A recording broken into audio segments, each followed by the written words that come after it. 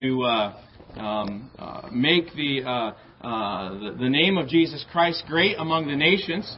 And so we've begun with the gospel, and we've looked at baptism. We looked at some of the basic principles that govern our spiritual life.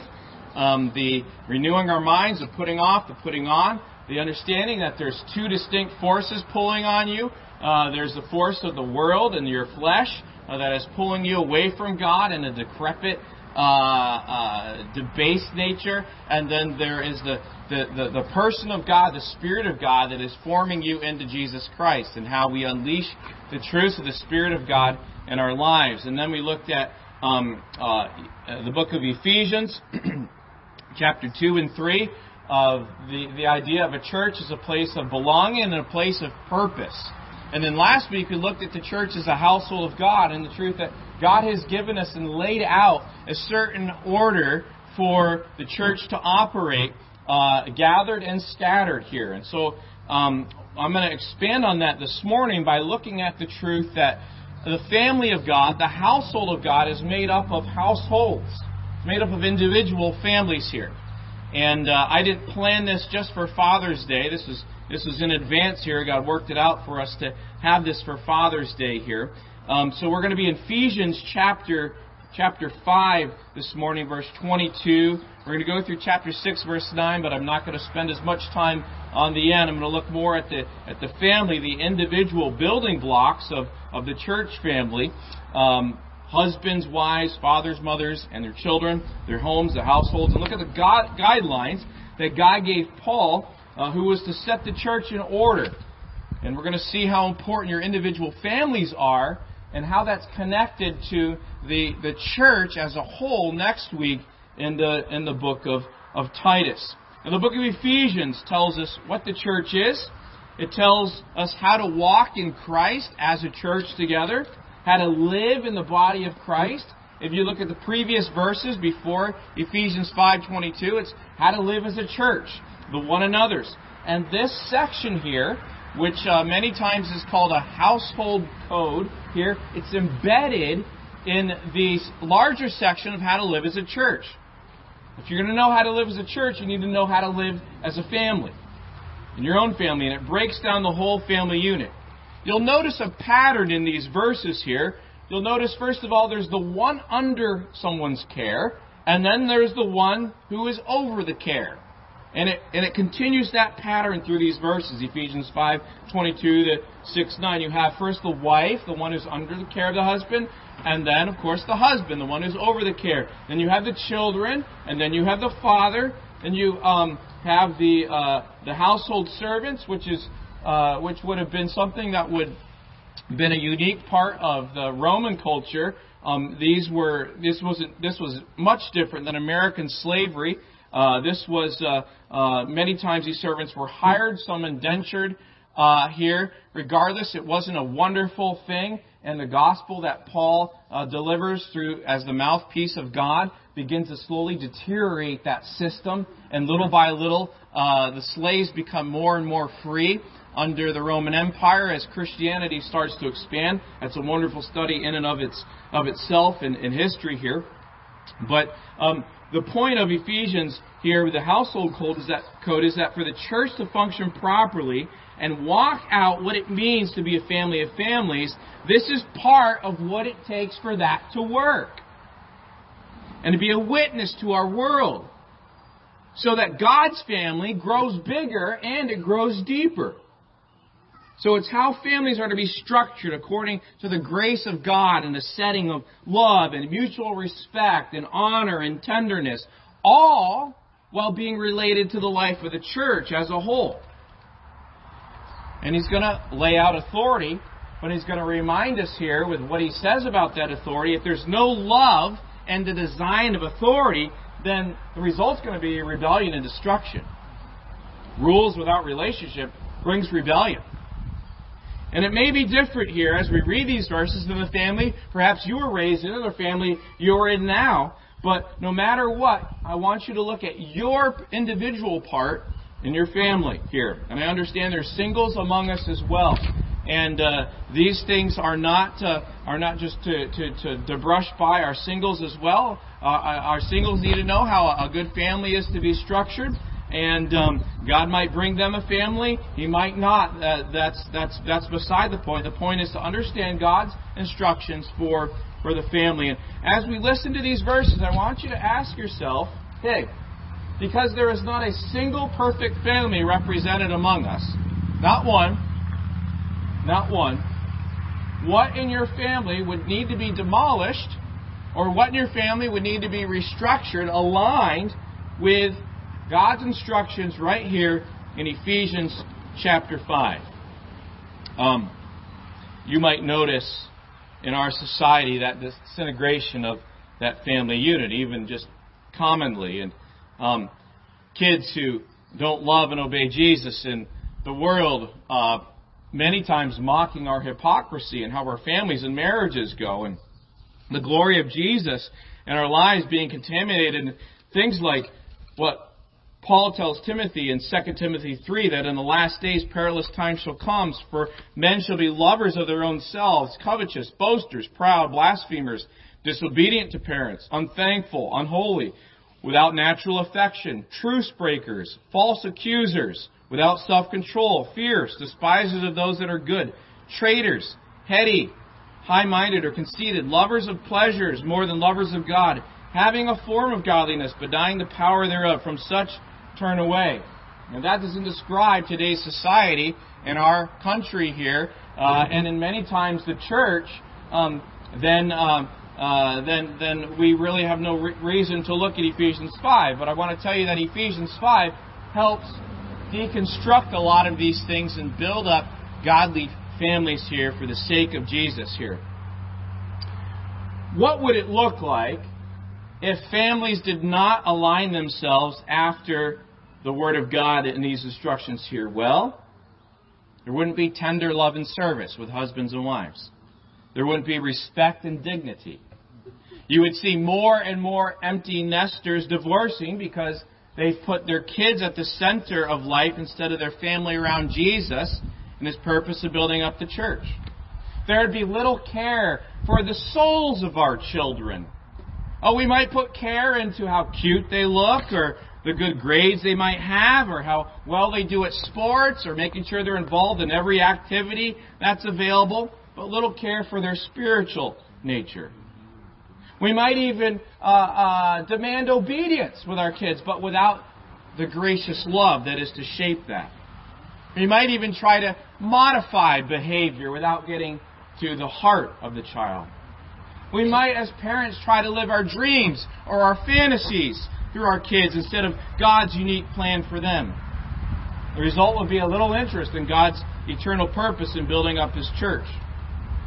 We might, disregarding these words, have a whole generation of parents that have been abandoned to nursing homes, who put other things there as they're raising their kids, like work or their own interests, or the attention given to screens of any kind, above the actual work of a grace-based relationship with their kids. You would have a God who's separate from the families, who kind of lives in this little compartment, maybe on Sundays, and is given a token worship on Sundays. You might have a very little God who's not involved in very much in everything of the home and life. You might have a missing joy of the Spirit in the home. You might also, as we look at the end of Ephesians chapter 6 and verse 8 and 9, you might have the hypocrisy in the workplace, the hypocrisy of a boss who says, I'm a Christ follower, but does his work and treats those who work under him in a certain way, or those who work having a certain work ethic that doesn't align with what Christ has laid out. All kinds of problems here of not aligning to these truths here. And all these things can corrode the witness of the church as we represent Jesus' church. And ultimately the representation of Jesus Christ, who we have testified. When you're part of a church, you have testified through baptism, through your salvation testimony, that Jesus has saved you, He's washed you, and He's at work within you. And He saved you to shine Him out to the world. But what would it look like to lean more and more and press into Jesus as King and our rescuer and be washed and growing in Him in our weeks of Sundays through Saturdays? Well, these instructions here that God gives us, we could kind of picture the world as a river and a current. And these instructions that God gives us are a raft. And the more we inflate this raft, the more we press into what God has designed for our families, we'll float well in a river that wants to pull us under. And so Paul begins here with answering the question, how do I represent Jesus as a wife? How do I represent Jesus as a wife? If that's my role as a wife, how do I represent Jesus? And so let's read the scriptures here. Ephesians 5:22. Wives, submit yourselves to your own husbands as to the Lord. For the husband is the head of the wife, even as Christ is the head of the church, and He is the Savior of the body. Therefore, as the church is subject to Christ, so let the wives be to their own husbands in everything. Husbands, love your wives, even as Christ also loved the church, and gave Himself for it, that He might sanctify and cleanse it with a washing of water by the word, that He might present it to Himself a glorious church, not having spot or wrinkle or any such thing, but that it should be holy and without blemish. So ought men to love their wives as their own bodies. He that loves his wife loves himself. For no man ever yet hated his own flesh, but nourishes and cherishes it, even as the Lord, the church. For we are members of His body, of His flesh, and of His bones. For this cause shall a man leave his father and mother, and shall be joined to his wife, and they two shall be one flesh. This is a great mystery. But I speak concerning Christ and the church. Nevertheless, let every one of you in particular so love his wife, even as himself, and the wife see that she reverence her husband. Here's the first insight to wives. Boiling it all down is this. Show that Jesus reigns in how you relate to your husband. Show how Jesus reigns. That He reigns gloriously. That He is good in how you relate to your husband. The idea here that he brings up for the wives is labor to lift up your husband in dignity. Labor to lift up your husband in dignity. You watch any sitcom about the family, right? And what do they do to the head of the household? They make him look like an idiot, right? Sadly, many times in our culture that is the case, right? But the job of the wife is to lift up her husband in dignity and honor to the Lord. That shows that Christ is good, that He reigns. You say, this is really hard for me. And I want to tell you, wives, that you are not alone, and probably every wife in here struggles with this. If they didn't, for 2,000 years, Paul wouldn't have written this, right?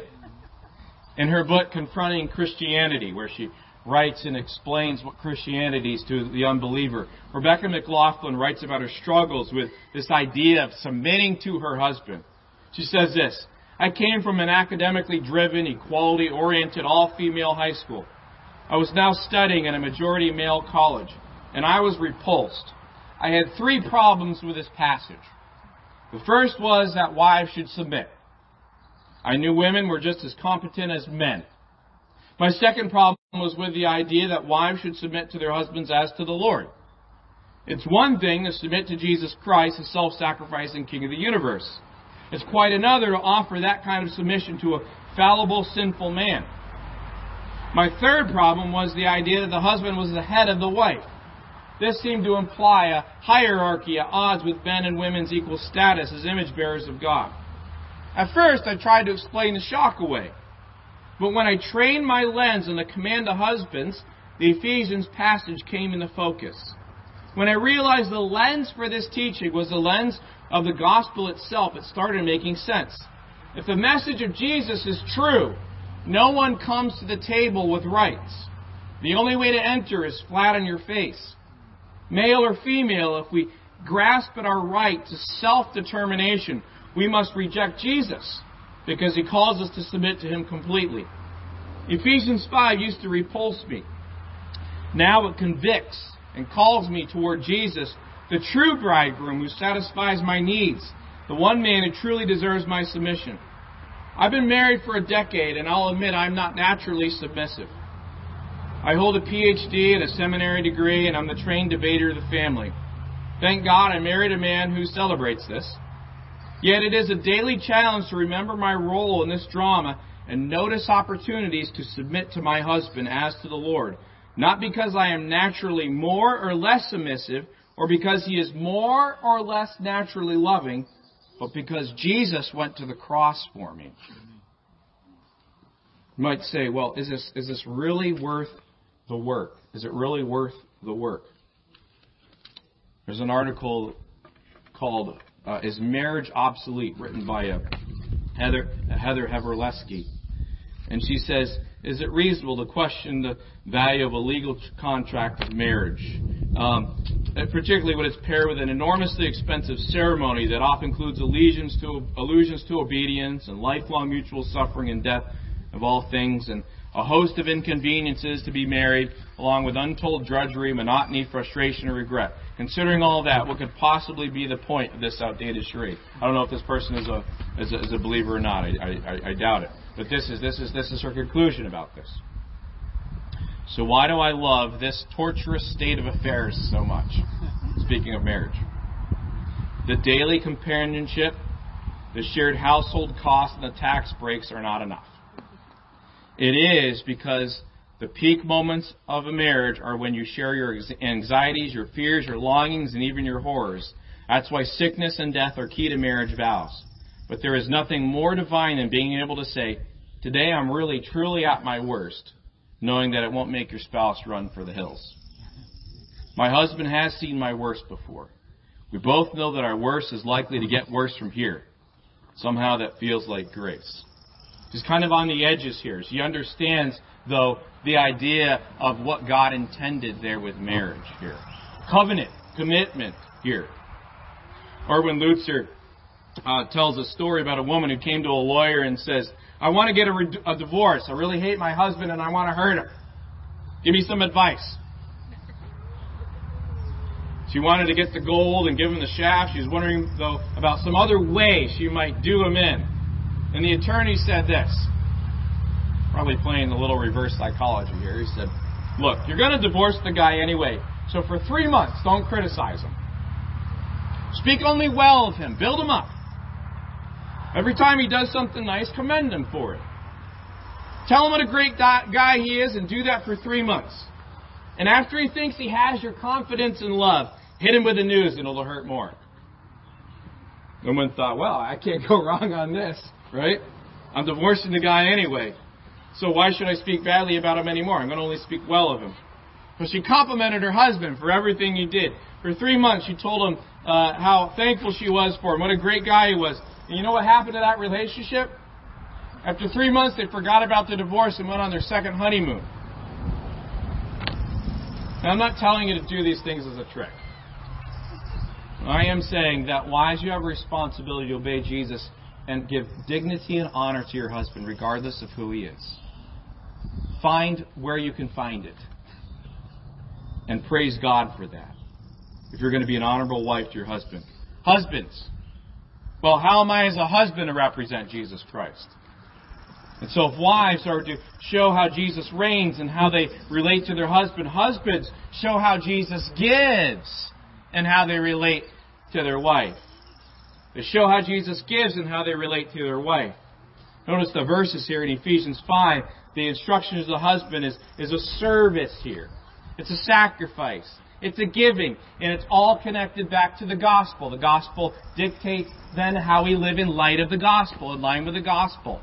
Jesus did this for the church. So husbands, respond in this way. And so the idea here in how you show how Jesus gives and how you relate to your life is to put effort in lifting up your wife by serving. Erwin Lutzer, the pastor of Moody Church in Chicago, says, again, I once met a man who said, in the 40 years we've been married, my wife and I haven't had an argument. And I said to him, well, my marriage has not been quite that boring, personally. And he says, I kind of like what the Britisher said when he heard in the United States there were many divorces because of incompatibility. He made an amazing statement. He said, I thought incompatibility was one of the purposes of marriage. There's a lie out there that says when you found your husband, you found your perfect soulmate. There's no such thing as a perfect soulmate. You are incompatible because you're two sinners. You have a natural bent toward self-preservation. But the gospel of Jesus Christ frees you and liberates you to die to that and to rise in life and righteousness with Jesus to self-sacrificially serve your spouse. Why? Well, this idea of putting effort here is setting yourself aside means daily there are things that you don't want to do that God is telling you to do for the sake of your wife. Daily. And you must set those aside. Why? Well, look what he says about the church and marriage. Marriage is a metaphor. It's a parable. It's an illustration of the true reality. Now, we look at our marriages and think that's the true reality. Well, your marriage is a picture. The ultimate reality is Jesus in the church. And your marriage is to reflect that. One man says his marriage is a metaphor for the church. So the church is a metaphor for marriage. The church has a unity we are to preserve. The church is the diversity we're to value. Remember, different members, many different parts here. The church is a selfless task in which together we are to engage. This is also marriage. This is also marriage. Look what he says in Ephesians 5 and verse 30 through 33. As he brings husbands and wives together and reiterates these points, he says, "For we are members of his body, of his flesh, and of his bones. For this cause," quoting Genesis 2:24, "shall a man leave his father and mother, and shall be joined to his wife, and they two shall be one flesh. This is a great mystery, but I speak concerning Christ and the church. Nevertheless," or in regards to this, in accordance with this, "let every one of you in particular so love his wife even as himself, and the wife see that she reverence her husband." Why? Because many times, if you don't have an opportunity to speak up about the gospel of Jesus Christ, your marriage gives a great witness to the truth of the gospel of Jesus Christ. Christ and what he did for those who will believe. It might be the very loudest display of good news that you show. I'm told that some years ago, decades ago, there was a dispute that arose in Britain between the Foreign Office and the Treasury. There was an argument about which British ambassadors would be provided with a Rolls Royce for their official duties in the capital, in a foreign capital. The Treasury, unsurprisingly, wanted these wonderful cars, these Rolls Royces, restricted to just a few embassies and ambassadors, perhaps the ones in Washington, D.C., or Moscow, or Paris. The Foreign Office, however, argued for many more based on this reason. Most people in a foreign capital have never been to Britain, they said. But when they see this magnificent car gliding through their streets with the Union Jack on the hood, they'll say to themselves, "Well, I haven't been to Britain. I don't know much about Britain, but if they make cars like that there, then Britain must be a wonderful place." And in a similar way, this illustrates what God is saying about marriage. Men and women may say to themselves, your unbelieving neighbors may say to themselves as they observe, and they do. They do. "Well, I've never seen God." Sometimes I wonder, when I look at the world, if God is good, if there is a God. But if He can make this man and woman love and serve one another like this, if He can make this husband show costly faithfulness through sickness as well as health, if He can give him resources to love his wife with Christ-like sacrifice, well then He must be a good God. And if Christ can give His wife grace to submit so beautifully with such an attractive spirit to this imperfect man, then again He must be a good God. And don't disregard your marriage for the sake of your gospel testimony.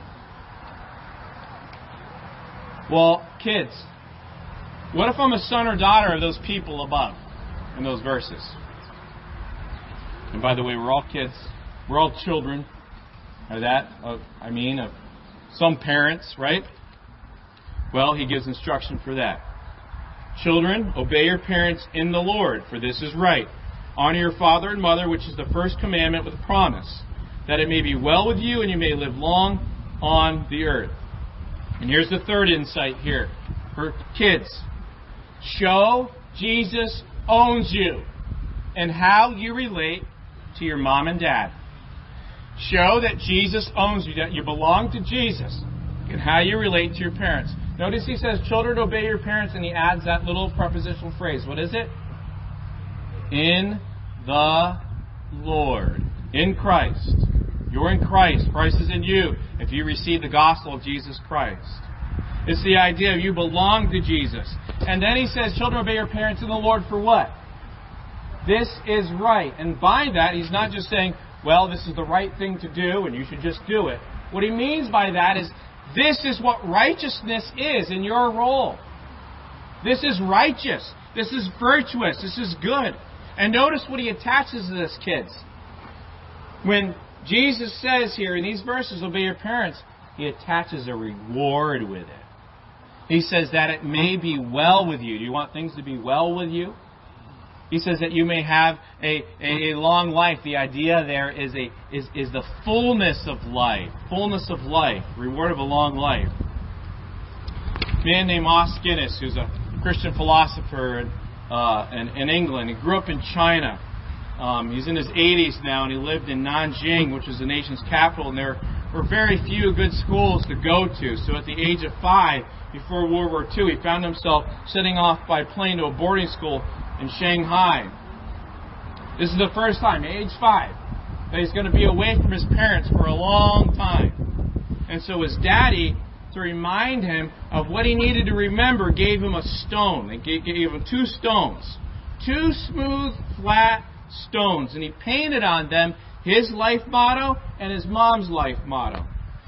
And Os carried these 2 stones in his pockets during these years when he's away from his parents, learning schooling here. He carried these 2 little stones in the pockets of his gray flannel shorts that kids who went to English schools wore as their uniform. And in the right-hand pocket was his father's motto, found faithful. In the left-hand pocket was his mother's motto, please him. And years had passed, and somehow over the years he had lost those little stones. But he never forgot the lesson of those little stones, kids. Be faithful. Be found faithful in God's eyes. And please him. Listen, kids. You have nothing to prove. But you have one person to please. You have one person to love and obey ultimately. And the rest of that will follow here. Lord Jesus Christ. And this is preparation for life. Kids, do you know that in your home, as you're learning how to relate to your parents, you're getting prepped for life, prepared for life? Because I hate to say it, but when you're out of the home, adults, you can all testify, you still got people over you, don't you? You still got people in authority over you. You have to learn your home is a training ground. It's a practice field for that. And when you go out into the world, besides the benefits of earning spiritual rewards, I want to tell you, kids, that you'll also be headed, just on a practical level, you will be heads and shoulders over many of the people in the world and how you excel in the workplace and excel in life. You'll stick out in a good way. And so press into honoring your parents there. The best example of this is the Lord Jesus, isn't it? He grew in grace and wisdom and stature and favor with God and man. And what is obeying your parents? Well, it's obeying right away with the right attitude. And if there's something that you're having a problem with, there is a proper appeal that you can make. You can make proper appeals to your parents. They may agree or disagree with your appeal, but you can do it in the proper spirit, in the proper way. Have a conversation. Mom, Dad, have you ever thought about this? I understand what you're asking me to do, but you can make a proper appeal to your parents. And it's a blessing when my kids do that, because it tells me they heard what I said, they want to obey, but there's something there that they're seeing in the big picture there that might be that I might not have all the wisdom about. There might be some blinders I have. And so, kids, there's a proper way to make an appeal to your parents of something that they might need to consider. By the way, that doesn't mean that every situation that you have when your parents tell you something, it's a rare thing to make an appeal, but there is a proper channel for that.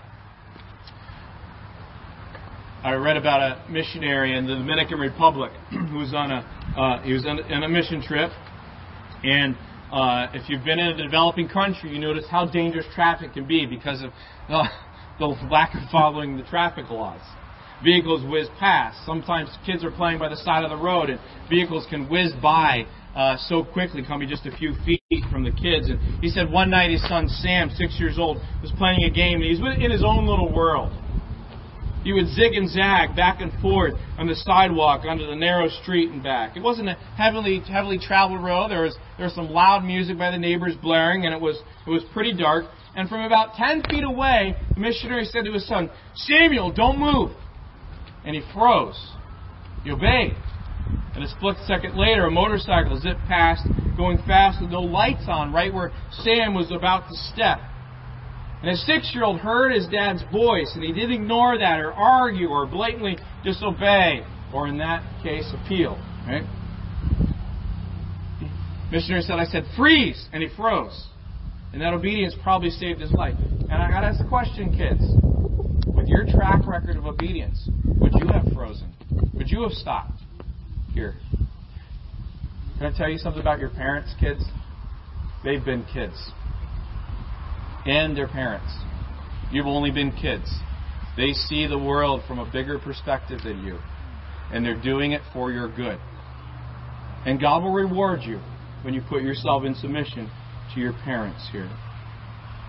Parents, our goal is that our children should obey us the first time we ask. Not the second or third or fourth time. Not when I count to 3.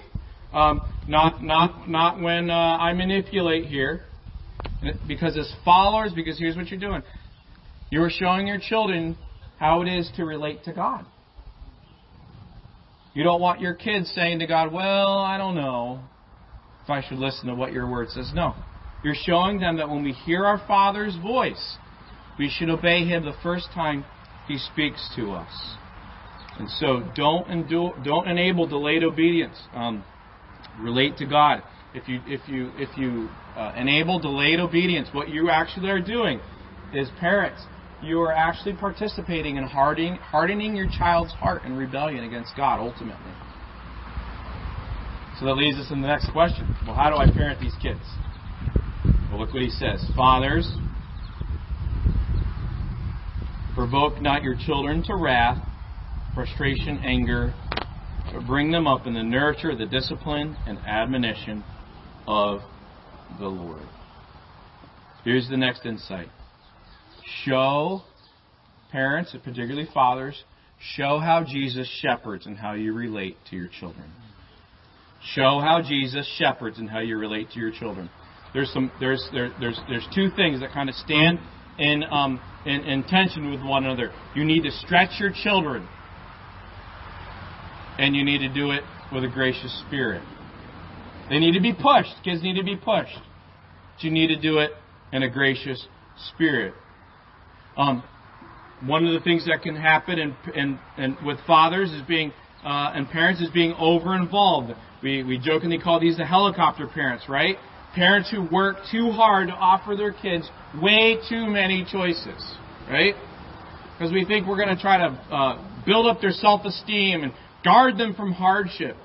But in the process, we will raise, like we're seeing today, an entitled teacup generation of children that can't handle life's bumps and bruises and stay close to their parents in the sense that they don't leave and cleave, because that's where their little safety zone is.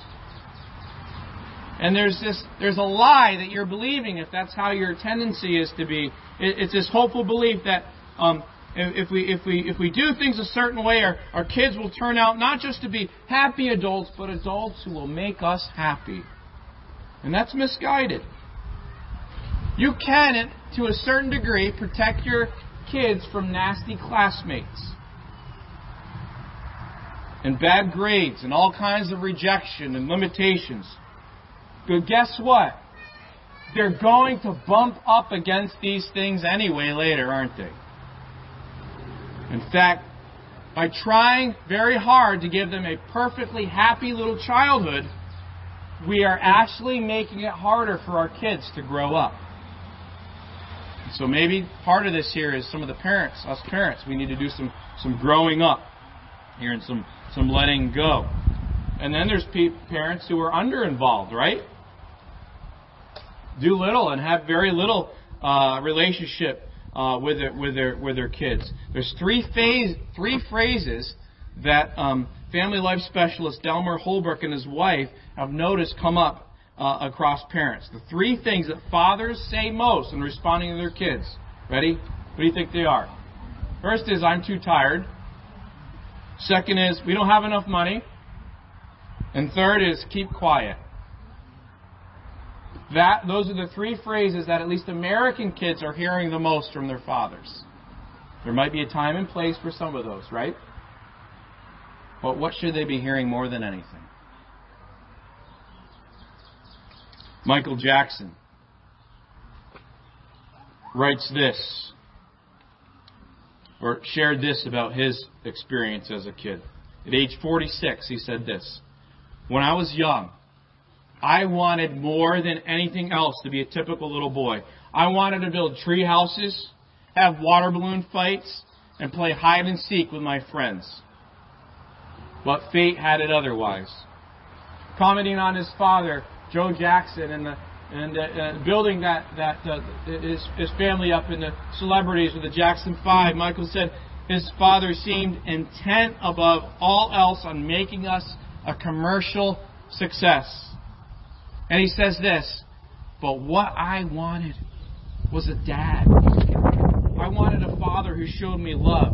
And my father never did that. Michael Jackson is dead today. Who knows how many of those things played into him? I wanted a dad. Can I just say this as a dad? That I do very imperfectly. Be firm. Play with your kids. Play with your kids. I bet if I asked every single empty nester who is here, they would say, boy, I wish I would have not done that as much and would have spent more time playing with my kids. Instruct them in life and the things of the Lord. Play with them. In fact, there's studies just about boys in particular. And I'm sure these are related to daughters as well in their own different way here. But boys who wrestle and play and mess around with their dads, and their dads take the time to do that, see an intensely lower percentage of boys who dabble in pornography, who show strength and delayed gratification, and who become strong fathers themselves. Just little things like that. And obviously, fathers, your daughters are looking to men, and you need to be the man that they look to and they trust to guide you to the correct men that need to be involved with their lives. And how are they going to do that unless you're involved in their lives? Make them special. Instruct them in the ways of the Lord. So much of this is about relationships, isn't it? Then just two more very quickly. Notice what he says about how you relate to your boss. In that day it was slaves and their masters. But here he says, servants, be obedient to them that are your masters, according to the flesh, with fear and trembling, and singleness of heart, as to Christ. Not with eye service as men pleasers, but as the servants of Christ, doing the will of God from the heart, with good will doing service as to the Lord, and not to men. Knowing that whatsoever good thing any man does, the same shall he receive of the Lord, whether he be bond or free. And here's the point. Show that Jesus rewards in how you relate to your boss. This means, in these verses, know the King. Understand this, whether you got a good boss or a bad boss, that your boss is under him. It's under Jesus, whether he knows that or not. And there may be times where you need to walk away from that boss and leave that particular job because it's very toxic. I'm not saying stay in a toxic workplace if there are other options here. But ultimately, the governing principle here is that show that Jesus is the one you're actually working for. And He's the one who eternally rewards and how you relate to your boss. And then finally, what about bosses? Those in charge. Those who have people working under them. Look what He says in verse 9. And you masters, do the same things to them, to those who work for you.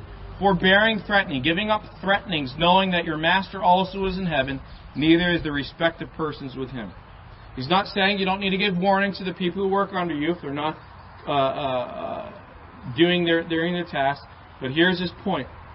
Show how Jesus motivates and how you relate to your workers. Show how Jesus motivates and how you relate to your workers. Be firm. Be fair. He's talking about your attitudes and actions as someone who God has put over those who work with you, which, like those who work for you, are to be governed by your relationship to your heavenly Lord. There's a difference between manipulation and motivation. And here, a godly boss is one who motivates and not manipulates. So let's sum this up so that we show Jesus well in our families and our workplace. This is a Monday, right, through Saturday life here that he's sitting here. Why is this so important again? Because there's an urgency here for when we don't walk in Christ in our homes, in our marriages, in our parenting, in our work, it really hurts the witness and credibility to the world of our Savior. And so, show that Jesus reigns in how you relate to your husband, wives. Husbands, show how Jesus gives and how you relate to your wife.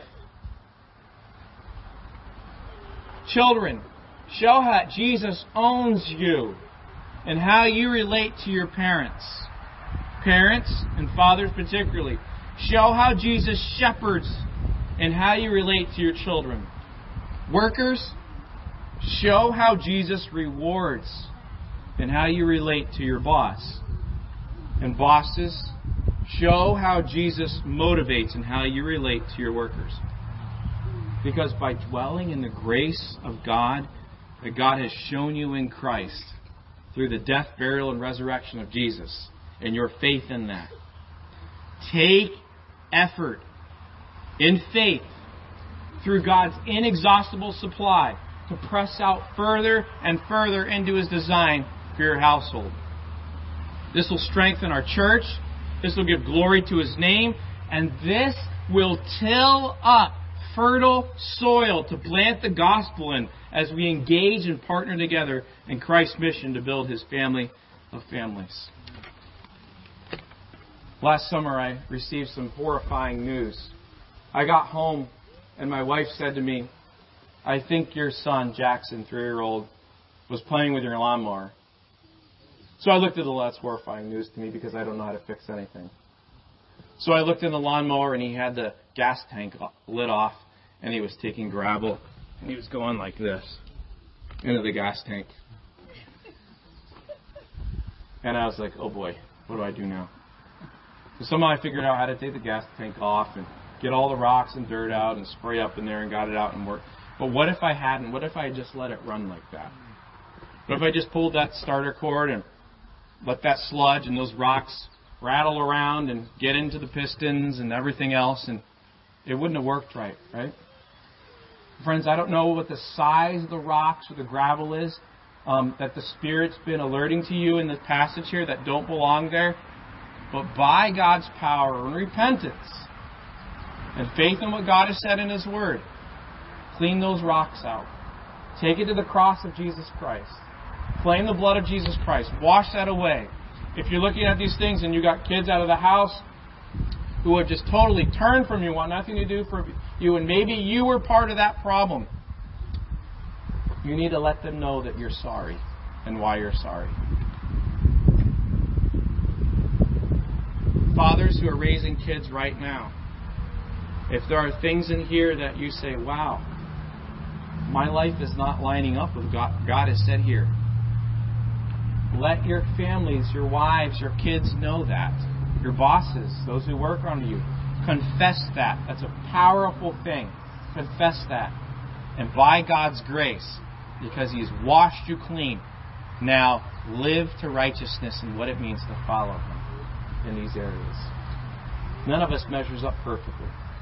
But friends, God has given us a righteousness, a perfect goodness. He has chosen to see us in the light of His Son.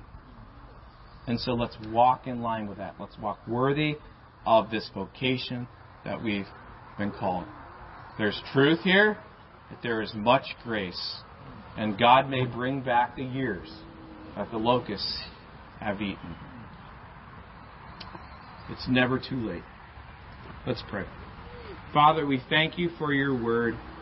We thank You have not left us in the dark, and sometimes this impossible task here of being husbands and wives, fathers, mothers, children, workers, overseers, companies, etc.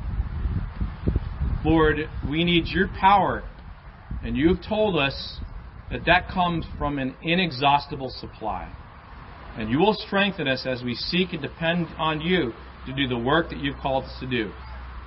And as we do so, it brings glory to Your name and enables gospel opportunities to speak of what You've done. And it allows us to be what You intended to be, truly human in its fullness here, even in a broken and fallen and sinful world. Thank You for Your grace that sets us anew. Thank You that it's never too late to be washed and turned to You. In Jesus' name we pray. Amen. Well, happy Father's Day.